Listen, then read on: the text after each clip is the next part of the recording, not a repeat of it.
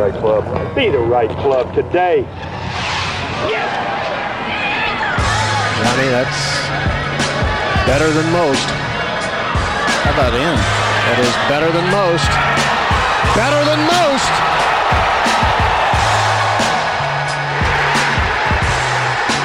Expect anything different? Ladies and gentlemen, welcome back to a special edition of the No Laying Up podcast. As part of our partnership with Charles Schwab, we are covering the Charles Schwab Challenge at Colonial this year. Admittedly, we didn't know much about the history of the event, and while we've often heard Colonial referred to as Hogan's Alley, I never truly understood why.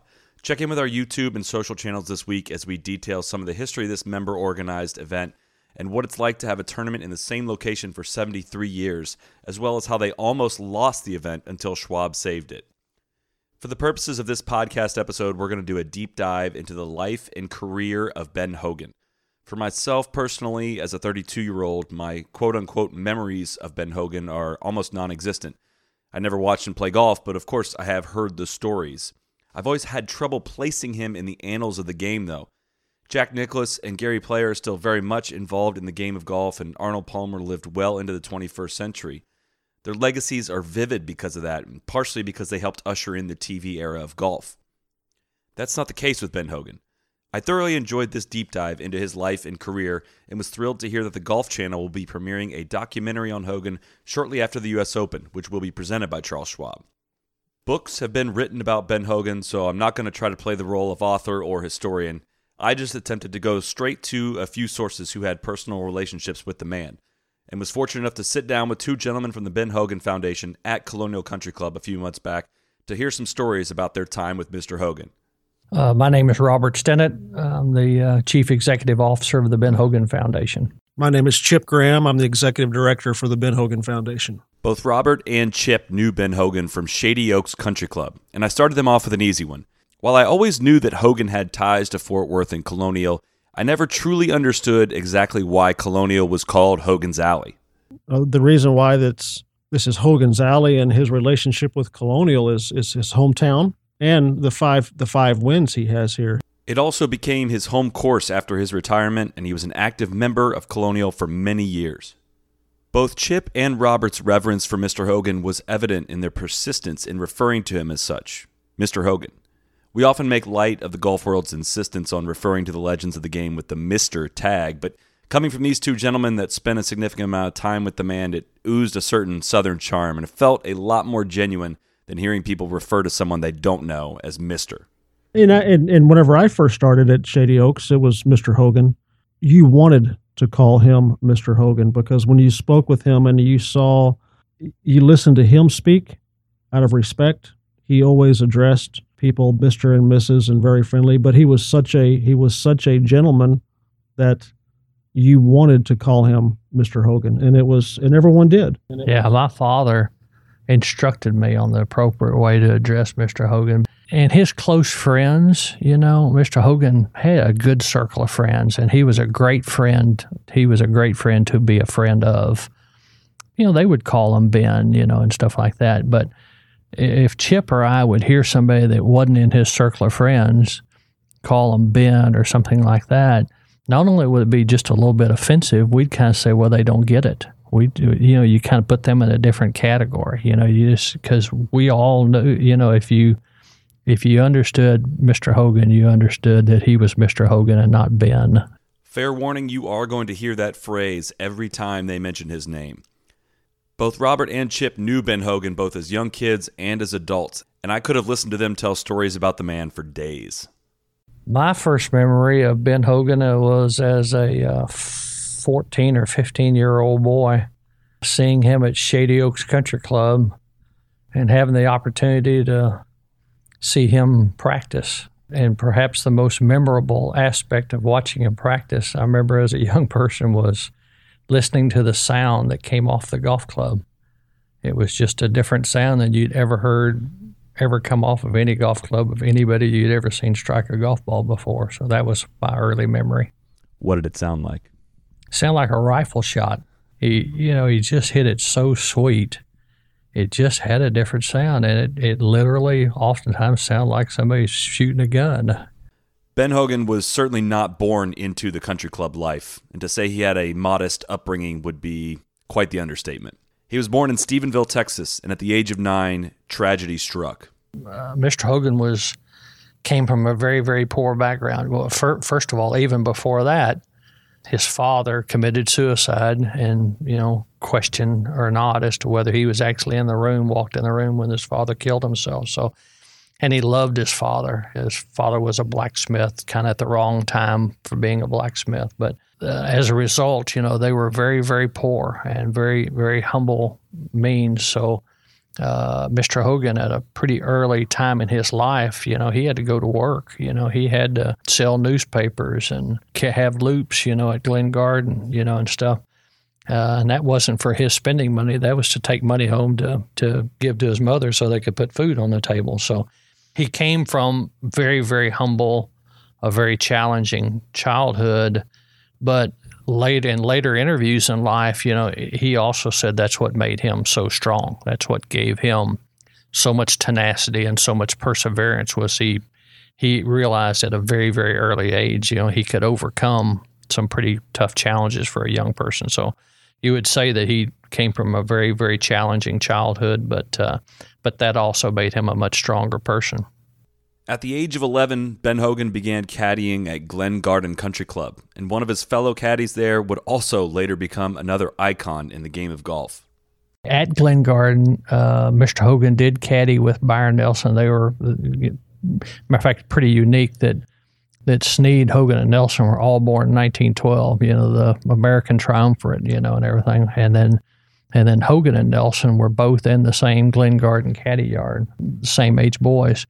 Nelson, the stories are, he was certainly more of a darling, by the members, great golfer. And one of the early stories was, they had the annual caddy challenge, the tournament.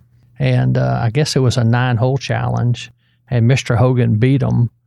And they ended up extending it to 18 holes or something, where Byron Nelson ended up beating him on the backside and won the overall. And I think that really chapped Mr. Hogan, so kind of wasn't a fair deal there. But they were friends through their life. They traveled a lot together, and there was a natural friendship there between Byron Nelson and Ben Hogan. Even at this young age, Hogan was fiercely competitive, and one of the first things he competed for was the best loops at Glen Garden, and was willing to go to great lengths to make that happen. As he went to caddy at Glen Garden, of course, that he had slept in the bunker, and the stories of him on his paper route taking a newspaper with him from the route, and they would ask him, why are you taking this newspaper? And he would line the bunker at Glen Garden so he wouldn't get sand in his clothes, and he would spend the night there to be the first one. So at first light, when the sun came up, he got the best loop or the best caddy job, which stories tell us that that's where he met Marvin Leonard, and Marvin Leonard took a liking to him, and that's where that relationship began, and that's where he started playing golf and hitting balls, and being the first one there was usually the getting to meet the best golfers that would turn into a great relationship. I think a lot of people would tell you that Marvin Leonard kind of filled the father role, for Mr. Hogan. I think most everyone knows that he gave him some of his seed money to kind of get started on tour, but I think more important than that, he kind of filled that father role when Mr. Hogan lost his father at 7. He kind of filled in with some of that. So Marvin Leonard founded both Colonial Country Club and Shady Oaks Country Club in Fort Worth, later selling both to their memberships after he got them operating. Hogan dropped out of high school during his senior year and turned professional at the age of 17 at the Texas Open in San Antonio in 1930. His early years as a pro were tough, and on more than one occasion, he went broke. That's where Marvin Leonard's support was so instrumental. It would be 10 years until Hogan won his first tournament. This was obviously a very different time in professional golf, and despite his incredible ability, it was nearly impossible to make a living as a touring professional. So Hogan took on other employment. Despite finishing 13th on the money list in 1938, he took an assistant pro job at Century Country Club in New York. He worked at Century as an assistant and then as the head pro until 1941, when he took the head pro job at Hershey Country Club in Hershey, Pennsylvania. I mean, all of them, all pros at that time, generally had clubs which they were affiliated with, because the prizes you had to, you didn't make enough playing, so you had to do that. Looking back at some of the documents that we have there at the Ben Hogan Foundation, Mr. Hogan, a lot of years early on, he would make a lot more money in exhibitions and long driving contests than he'd make in tournaments, That was just kind of a sign of the times back in the early days of golf. Hogan is often regarded as one of, if not the greatest ball strikers to ever live. Not only was he known for his lengthy practice sessions, he's often credited with inventing practice in golf. He wouldn't just bang balls for hours. He was meticulous about his routine. As you hear these stories, you're going to hear that Mr. Hogan had a purpose in every single thing that he did, whether it be the extra spike on his shoe, whether it be the clothing that he wore, whether it be the cap that he put on his head, whether it be how he had his clubs sitting on the cart. Every single thing had a purpose. I asked Robert and Chip to expand on some of those examples he gave. The clubs that we sit on the golf cart, of course, he was always on a golf cart by himself, and the golf bag was laid at an angle, so the butt of the golf club was always in the well of the passenger side, and the golf clubs would lay at an angle with the belly of the club down, so that as he was hitting balls, he could look at the clubs, and they would all be facing the same direction, but at an angle to where you couldn't get anything but one golf bag on that cart. Mr. Hogan had shoes made with an extra spike in it for the purpose of, he had tremendous club head speed, and he wanted to make sure that there was no slippage, that he was firmly grounded, and through a matter of digging it out of the dirt, he learned that he needed to have these shoes made with an extra spike to give him better footing so he could approach the golf shot better.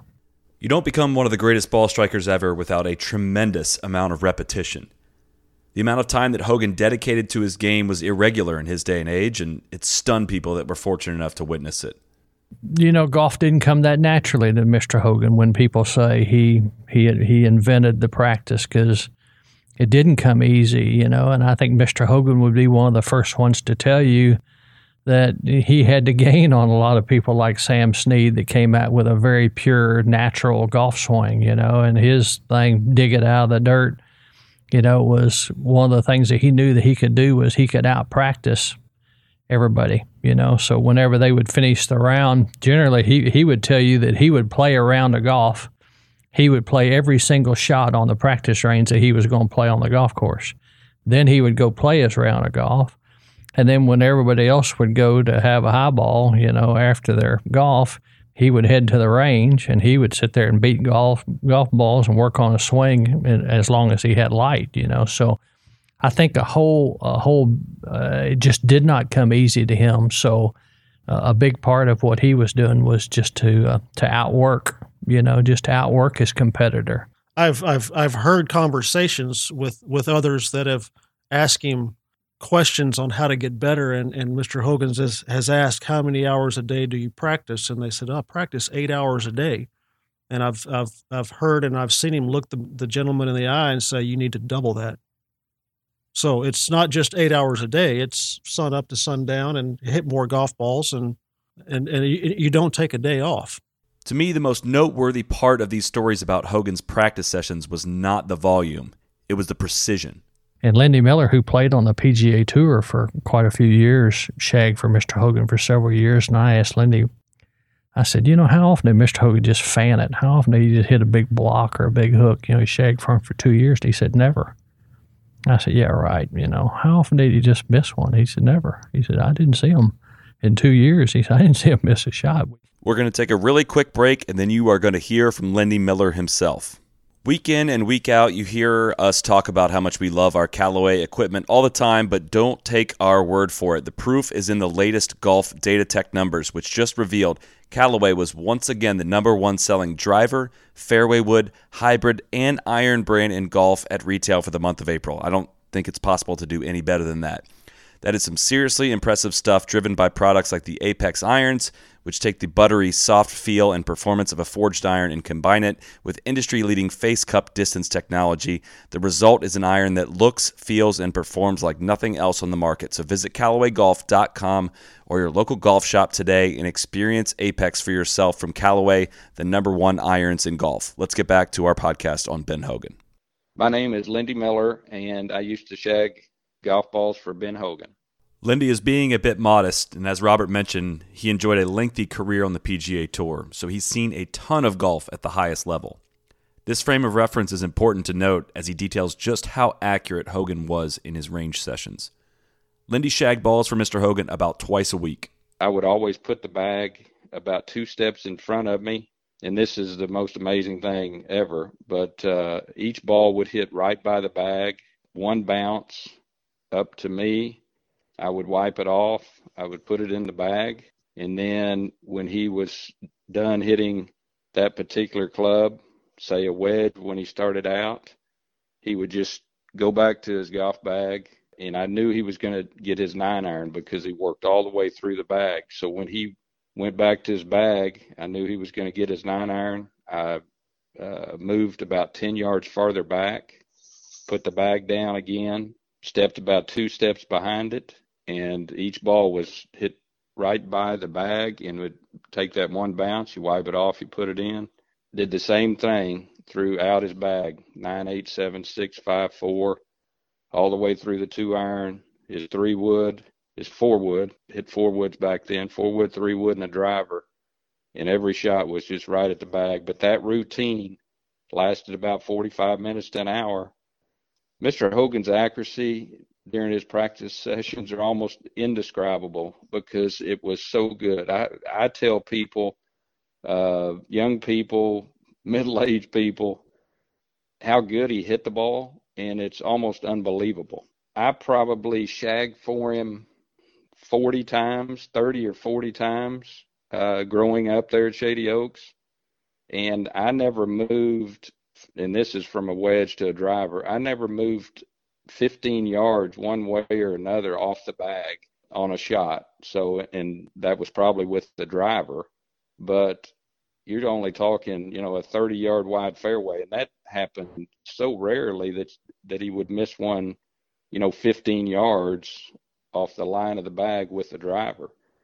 Every shot was hitting right by the bag, and then it would just bounce up to you. And some of them would still you could still feel them spinning on the short irons after it hit on the fairway and bounced up to you. But it just never missed the bag by more than, a yard or so.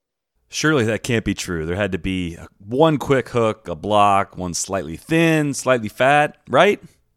I never saw him miss-hit a shot.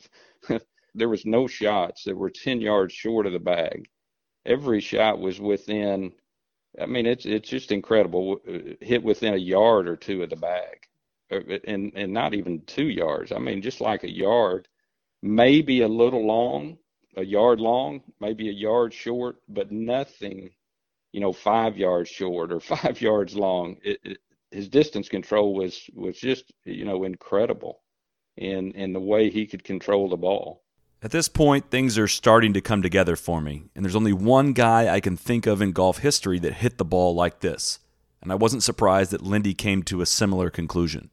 Playing professionally and everything, I played around a lot of great players, and people ask me about, who's the greatest ball hitter and things like that. And, when I think about, I've heard about Mo Norman. I never played with him, but kind of hearing the stories, I would really compare Mr. Hogan to Mo Norman. The other person that I did play with when I was playing the tour is Lee Trevino, and I think he had a lot of control over his golf ball and the flight of it, and I could see a comparison between Mr. Hogan and Lee Trevino as well, but I kind of think of the Mo Norman, and I didn't ever see him hit any, but, obviously I heard the stories, and I would see Mr. Hogan and him be, very comparable in how they could control the ball and the flight of it and the distance control as well. Hogan's ball flight was so tight that they even named it after him. The hook was Mr. Hogan's nemesis, and that's what he fought. And that's, whenever he ran out of money in his early attempts, that was what was costing him the ability to bring home a check. So Mr. Hogan developed, the Hogan fade, where he would kind of hold that shot. And again, back to what we were saying earlier, Mr. Hogan also built a golf club that you couldn't hook, So again, that was kind of one of the early examples of building a golf club around your swing. And, whenever he developed a golf club and a swing where he could kind of hit a soft fade, then he had tremendous success. But it was the hook early on. And the reason he probably hit a hook early on because he was a little bitty guy, and the hook gave him the run, and he needed the distance, So that was probably and he won a lot of long drive contests, being the little 5'7", 155-pound guy or whatever out there. He would out hit all those guys, but that hook was supposedly his nemesis, and that's what he learned to hit the high fade. And when you say fade, on his fade, the ball would fall left or right 1 to 2 yards. Tiger Woods is famous for saying that the only two people in golf history to ever truly own their swing were Mo Norman and Ben Hogan. I tried to dig deeper into what that quote meant. There probably hasn't been as much said about how much of a scientist Mr. Hogan was. Mr. Hogan was one of the early golfers that built a club around his swing. Now everybody has custom-fitted, perfect clubs for them. He built a club that you couldn't hook because he had a swing that tended to put a hook on the ball. He was an innovator in golf. We have at the Ben Hogan Foundation, we have a lot of Mr. Hogan's golf clubs, a lot of his experimental clubs. And it would shock you with the alloys and the metals and the groove patterns and the things that he was trying, But he was a scientist, He applied a tremendous amount of study and discipline to the golf swing, which he illustrated so beautifully in his book, The 5 Lessons, which I think is by far the largest selling golf book in the history of golf, But you can kind of see how much of a student as he was of the golf swing, And even today, casual terms, when you hear him talk about swing plane and things like that, well, that was all Mr. Hogan. That was all the glass pane in the book, and stuff. Well, nobody talked about things like that, swing plane stuff. He was the one that kind of brought some of those things to light. And what about comparisons to Tiger himself? Between Tiger and Hogan, it would be a pretty difficult comparison, because first of all, the equipment is so dramatically different. The golf ball is so dramatically different. They both obviously had a wonderful work ethic. They both had passion about the game. They both had a mental ability that a lot of other golfers didn't have. They shared some similar attributes, but if you try to compare swings, that'd be pretty challenging just because the swings need to be different because the golf equipment and the golf ball is so different, So I think you kind of would, where you would compare would be in the course management, which, that was a term Mr. Hogan started using early on. Nobody used that term, just like they didn't use swing plane, Tiger Woods' approach to the golf course and his course management is phenomenal. His mental focus and concentration is phenomenal. That his dad trained him on early on. Those are kind of some shared traits that they both have. In May of 1967, the editor of Kerry Middlecoff's 1974 book, The Golf Swing, watched every shot that the 54-year-old Hogan hit in the Colonial National Invitational in Fort Worth. And, quote, Hogan shot .281 for a third-place tie with George Archer. Of the 281 shots he took, 141 were taken in reaching the greens. Of the 141, 139 were rated from well executed to superbly executed. The remaining 2 were a drive that missed the fairway by some 5 yards and a 5-iron to a par 3 hole that missed the green by about the same distance. It was difficult, if not impossible, to conceive of anybody hitting the ball better over a 4-day span. End quote. And while the ball-striking prowess of Mr. Hogan is well documented, his putting prowess, or lack thereof, is also quite noteworthy. Well, Mr. Hogan's putting, you probably heard, I didn't see him. I don't remember seeing Mr. Hogan because I don't think he liked to putt that much. I'll tell you a funny story from a friend of mine that got to play the 18th hole with Mr. Hogan, but I didn't see him practice putting. He loved going out and hitting balls. That was his exercise and that was his passion. But I didn't see. Did you see Mr. Hogan putting? He didn't putt very often at all. The one time I saw him go to the putting green at Shady Oaks was he threw down a couple of golf balls by the putting green and took a few practice strokes and chipped one of them in and went and picked the golf balls up and walked off the green. And by the looks of all the putters and the designs of putters and the shapes of putters and everything, that he worked hard on building something that would work for him. But I've got the impression that he wasn't the best putter. I think, early in his career, I think he was an extraordinarily good putter. And then I think he became not a very good putter, and that's why we have so many of his putters in the office. The cute story I was going to tell you was my father, and he had a friend in from out of town, and Mr. Hogan comes over, and they were walking, and joins him on the 18th hole of Shady Oaks. And he said, "Can I play the last hole with you?" And they said, "Well, sure." So he plays in, and said he hits a beautiful drive down the fairway, and hits a 7-iron, about 10 feet from the pin, and they all go up there, and they all go to the green. And Mr. Hogan just heads straight for the golf shop, and the caddy goes over and picks up Mr. Hogan's ball about 10 feet in the pin, and he said, "Mr. Hogan don't putt." During Hogan's prime years of 1938 through 1959, he won 63 professional golf tournaments, despite some pretty significant interruptions. This was the first. He served in the Army Air Corps from 1942 to the end of the war, 1945. He was an instructor pilot. He was... He obtained his pilot's license. He did things to kind of help sell war bonds too. They kind of used them the right way for him, but he was proud, and I think he made a first lieutenant rank whenever he was in the Army Air Corps in the 1940s. But calling what happened on February 2nd, 1949, an interruption wouldn't come close to doing it justice.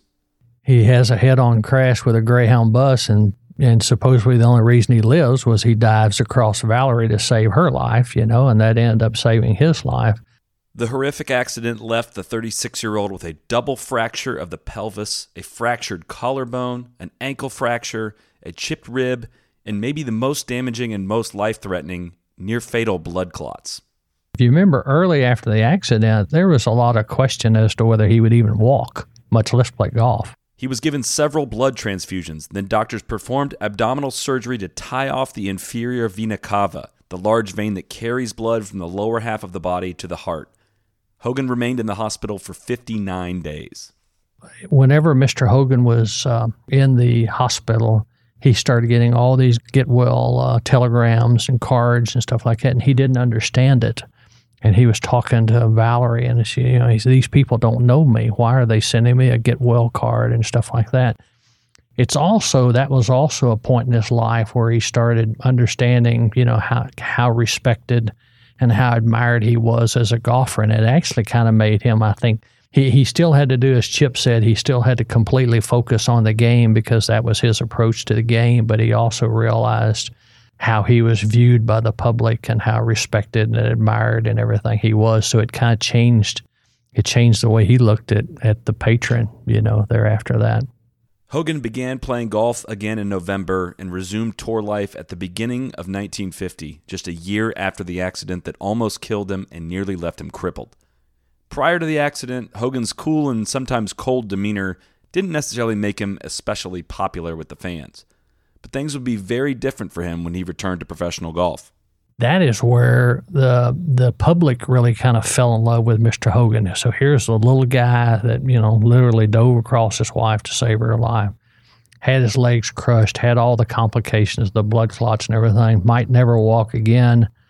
16 months later, he wins the U.S. Open at Marion. He had the miracle at Marion. And then he wins the U.S. Open the next year, and he almost wins it the next year, and then he wins it again the next year. He wins 3 of his 4 U.S. Opens, when he theoretically perhaps wasn't ever going to walk again. I hope you caught all that. I think it's also worth noting that prior to the accident, Hogan was coming off wins in his two most recent major starts, the 48 U.S. Open and the 48 PGA. In his first major start after the accident, he finished fourth at the 1950 Masters. He then won the 50 U.S. Open, the 51 Masters, and the 51 U.S. Open, 3 consecutive major starts, and 5 of the last 6 majors that he played in.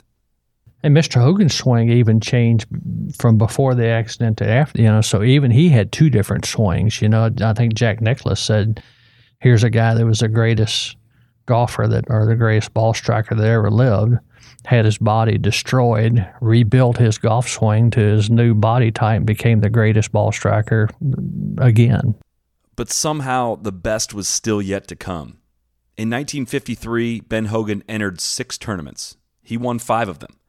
The first of these 5 was the Masters, where he shattered the 72-hole scoring record en route to his second green jacket. And after winning the Pan American Open and the Colonial, he went wire to wire to win the U.S. Open at Oakmont by 6, collecting his 4th U.S. Open title in his last 5 starts. The tournament concluded with 36 holes on Saturday, which was especially excruciating for Hogan considering the condition of his legs. At that point, Mr. Hogan had a decision to make.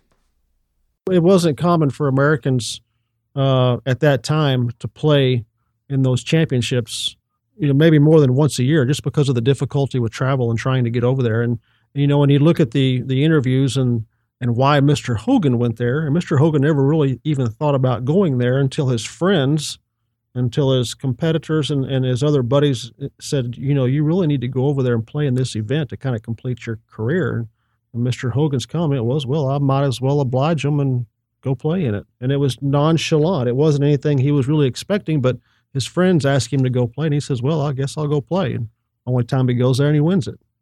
In retrospect, it was not that easy of a decision. Not only was the journey long, but the purse was small, the dates conflicted with the PGA Championship, and all players at that time had to play a 36-hole qualifier for the event. These factors kept a majority of the Americans at home.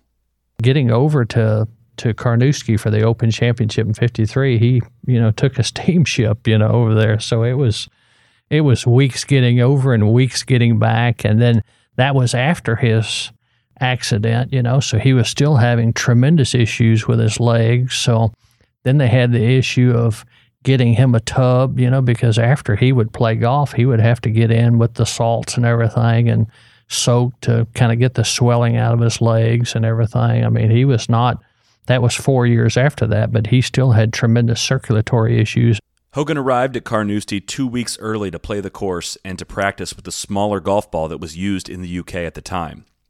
After easily qualifying for the event, Hogan battled a bulky putter the first couple of days.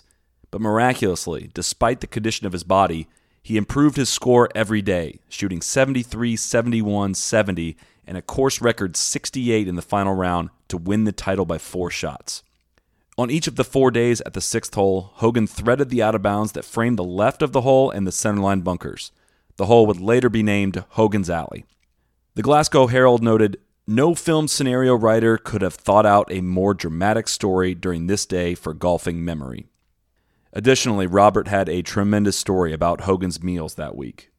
They were still on rationing after the war. There's a great story where he's in the restaurant and Mr. Hogan always liked beef, so that he needed the protein to kind of give him the energy to go play.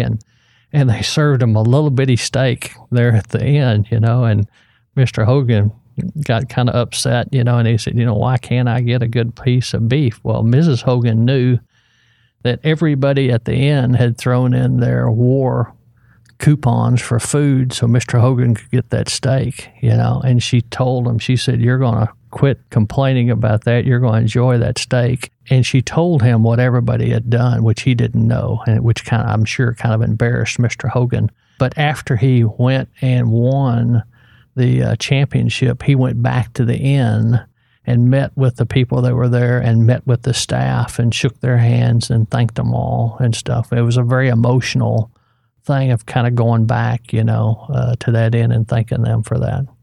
Hogan remains as the only player to ever win the Masters, U.S. Open, and Open Championship in the same season.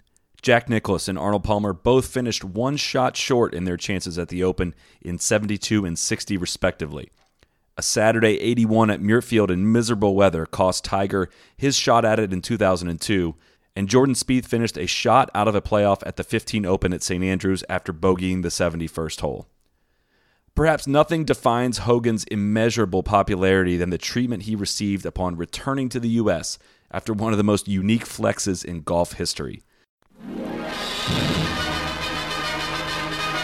Returning aboard the Superliner United States is little Ben Hogan, the grittiest golfer of them all, fresh from his spectacular victory in the British Open. All New York pours out a welcome. With his wife Valerie at his side, Ben is interviewed on the liner's deck. I'm a golfer and have been since I was 12 years old, and tournament golf is my life. And I'm quite sure that I'm going to keep playing, and I'm certainly going to play in the Open again. And now Old Broadway becomes Hogan's Alley. New York is really golf happy today. It's the biggest welcome the city has given any golfer since the heyday of Bobby Jones 23 years ago. And a ceremony at City Hall with Mayor Impellitteri makes the greeting official. The city's scroll goes to Ben Hogan, the world's greatest golfer. I think he's the last golfer to receive a ticker tape parade in New York. Yeah, I think Bobby Jones and Ben Hogan are the two that ever received that. Hogan would have several more close calls in majors, but the 53 Open was his last major victory. His 9 major titles ranked second only to Walter Hagen at that time, although that total of 9 majors is actually somewhat up for debate. In 1942, during World War II, Hogan won what was called the Hale American Open. Most people in Fort Worth will kind of know this, and I've personally heard Mr. Hogan talk about this, but when the Hale American Open was played, it was played as the fill-in for the U.S. Open that year. And subsequently, the USGA decided that it would not be a U.S. Open, but whenever it was played as such. The late Dan Jenkins, who just passed here recently, recounted the field, and the field was very strong in that U.S. Open. The argument from the USGA was it was not as strong, and that's the reason that they didn't count as a U.S. Open. But I can tell you from personal experience, Mr. Hogan considered it a U.S. Open win. And whenever you would ask Mr. Hogan about how many U.S. Opens he won, he would say 5, not 4. And you would say, well, Mr. Hogan, the records say 4. And he'd say, I have 5 U.S. Open medals, and they all look exactly alike. And he would, so Mr. Hogan, you get a different answer. And Hogan fans around here, you'll get a little different answer on how many U.S. Opens. You go to other places, you go to the official USGA, et cetera, you'll kind of hear 4 if you talk to Mr. Hogan's friends, or if you were to talk to Mr. Hogan, you would hear 5. If you go into the trophy room here at Colonial, I think you will see they have 5 Ben Hogan U.S. Open first place medals, not 4. Hogan is remembered in golf in a lot of ways, and hopefully you've learned as much from listening to this podcast as I have in researching and putting it all together. And one of the ways he, of course, is remembered is his book, 5 Lessons, The Modern Fundamentals of Golf. In the 5 lessons, Hogan breaks the swing down to 4 parts: the fundamentals, the grip, stance and posture, and the swing. The book remains as one of the highest-selling golf books in history. And while we didn't talk about it much, Hogan is, of course, famous for starting his own golf equipment company in 1953. It's clear from the short amount of time I've spent in Fort Worth that Hogan's light still shines bright. And before I let Robert and Chip go, I asked them how they thought Mr. Hogan would like to be remembered. The director of golf at Shady Oaks asked Mr. Hogan very late in life, he said, how do you want to be remembered? And that was the word Mr. Hogan used. He said, I'd like to be remembered as a gentleman, not as the greatest golfer, not as the greatest ball striker, not as whatever. I'd like to be remembered as a gentleman. That's pretty much what Mr. Hogan was. Hogan's legend lives on through his foundation, which both Robert and Chip represent. The Ben Hogan Foundation was established in 1997, so it's a pretty young foundation with a very simple purpose. The purpose of the Ben Hogan Foundation is to honor the legacy and celebrate the life of Ben Hogan. And we do that by doing things that we think Mr. Hogan would want us to do. So Mr. Hogan loved children, so it's very natural for us to create a partnership with the First Tee.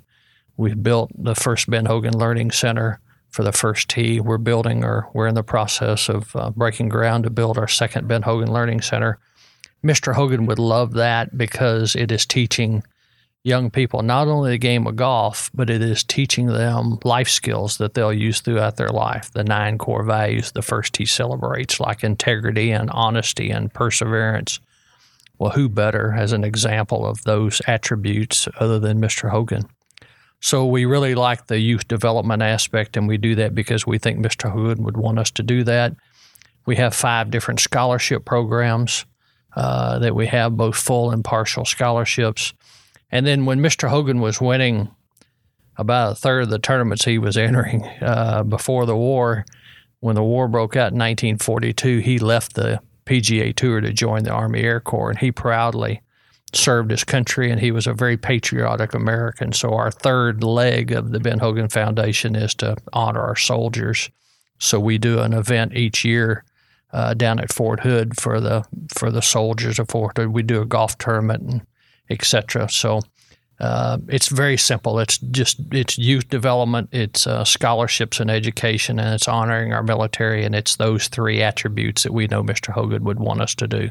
I'm going to leave you all with a story that Robert told me offline that I really, really wish I would have kept the mics rolling for. And it's about the last 3 golf balls that Ben Hogan ever hit. One day at Shady Oaks, the professional Mike Wright was surprised to see Mr. Hogan walk into the golf shop. It was long past his playing days, but his golf clubs were located there, and he requested his driver and 3 golf balls out of the bag. From there, Wright watched as Mr. Hogan headed to the 10th tee there at Shady Oaks, a straight par 4 where you would prefer to drive it down the right side of the fairway. Hogan teed a ball up, and with no warm-up, he rips one with a fade to the right side of the fairway. He teed another one up, ripped it, little fade, right side of the fairway, 4 or 5 feet from the other ball. He teed up a third ball, ripped it, little fade, ends up 4 to 5 feet away from the second one. He picked up his tee, walked down, picked up his 3 golf balls, and to everyone's knowledge, it was the last time Ben Hogan ever hit a golf shot. 3 perfect shots after not touching a club for a year. Thanks, everybody, for tuning in to this special edition podcast. I hope you enjoyed it. We look forward to bringing you more content from the grounds at Colonial this week at the Charles Schwab Challenge. Cheers.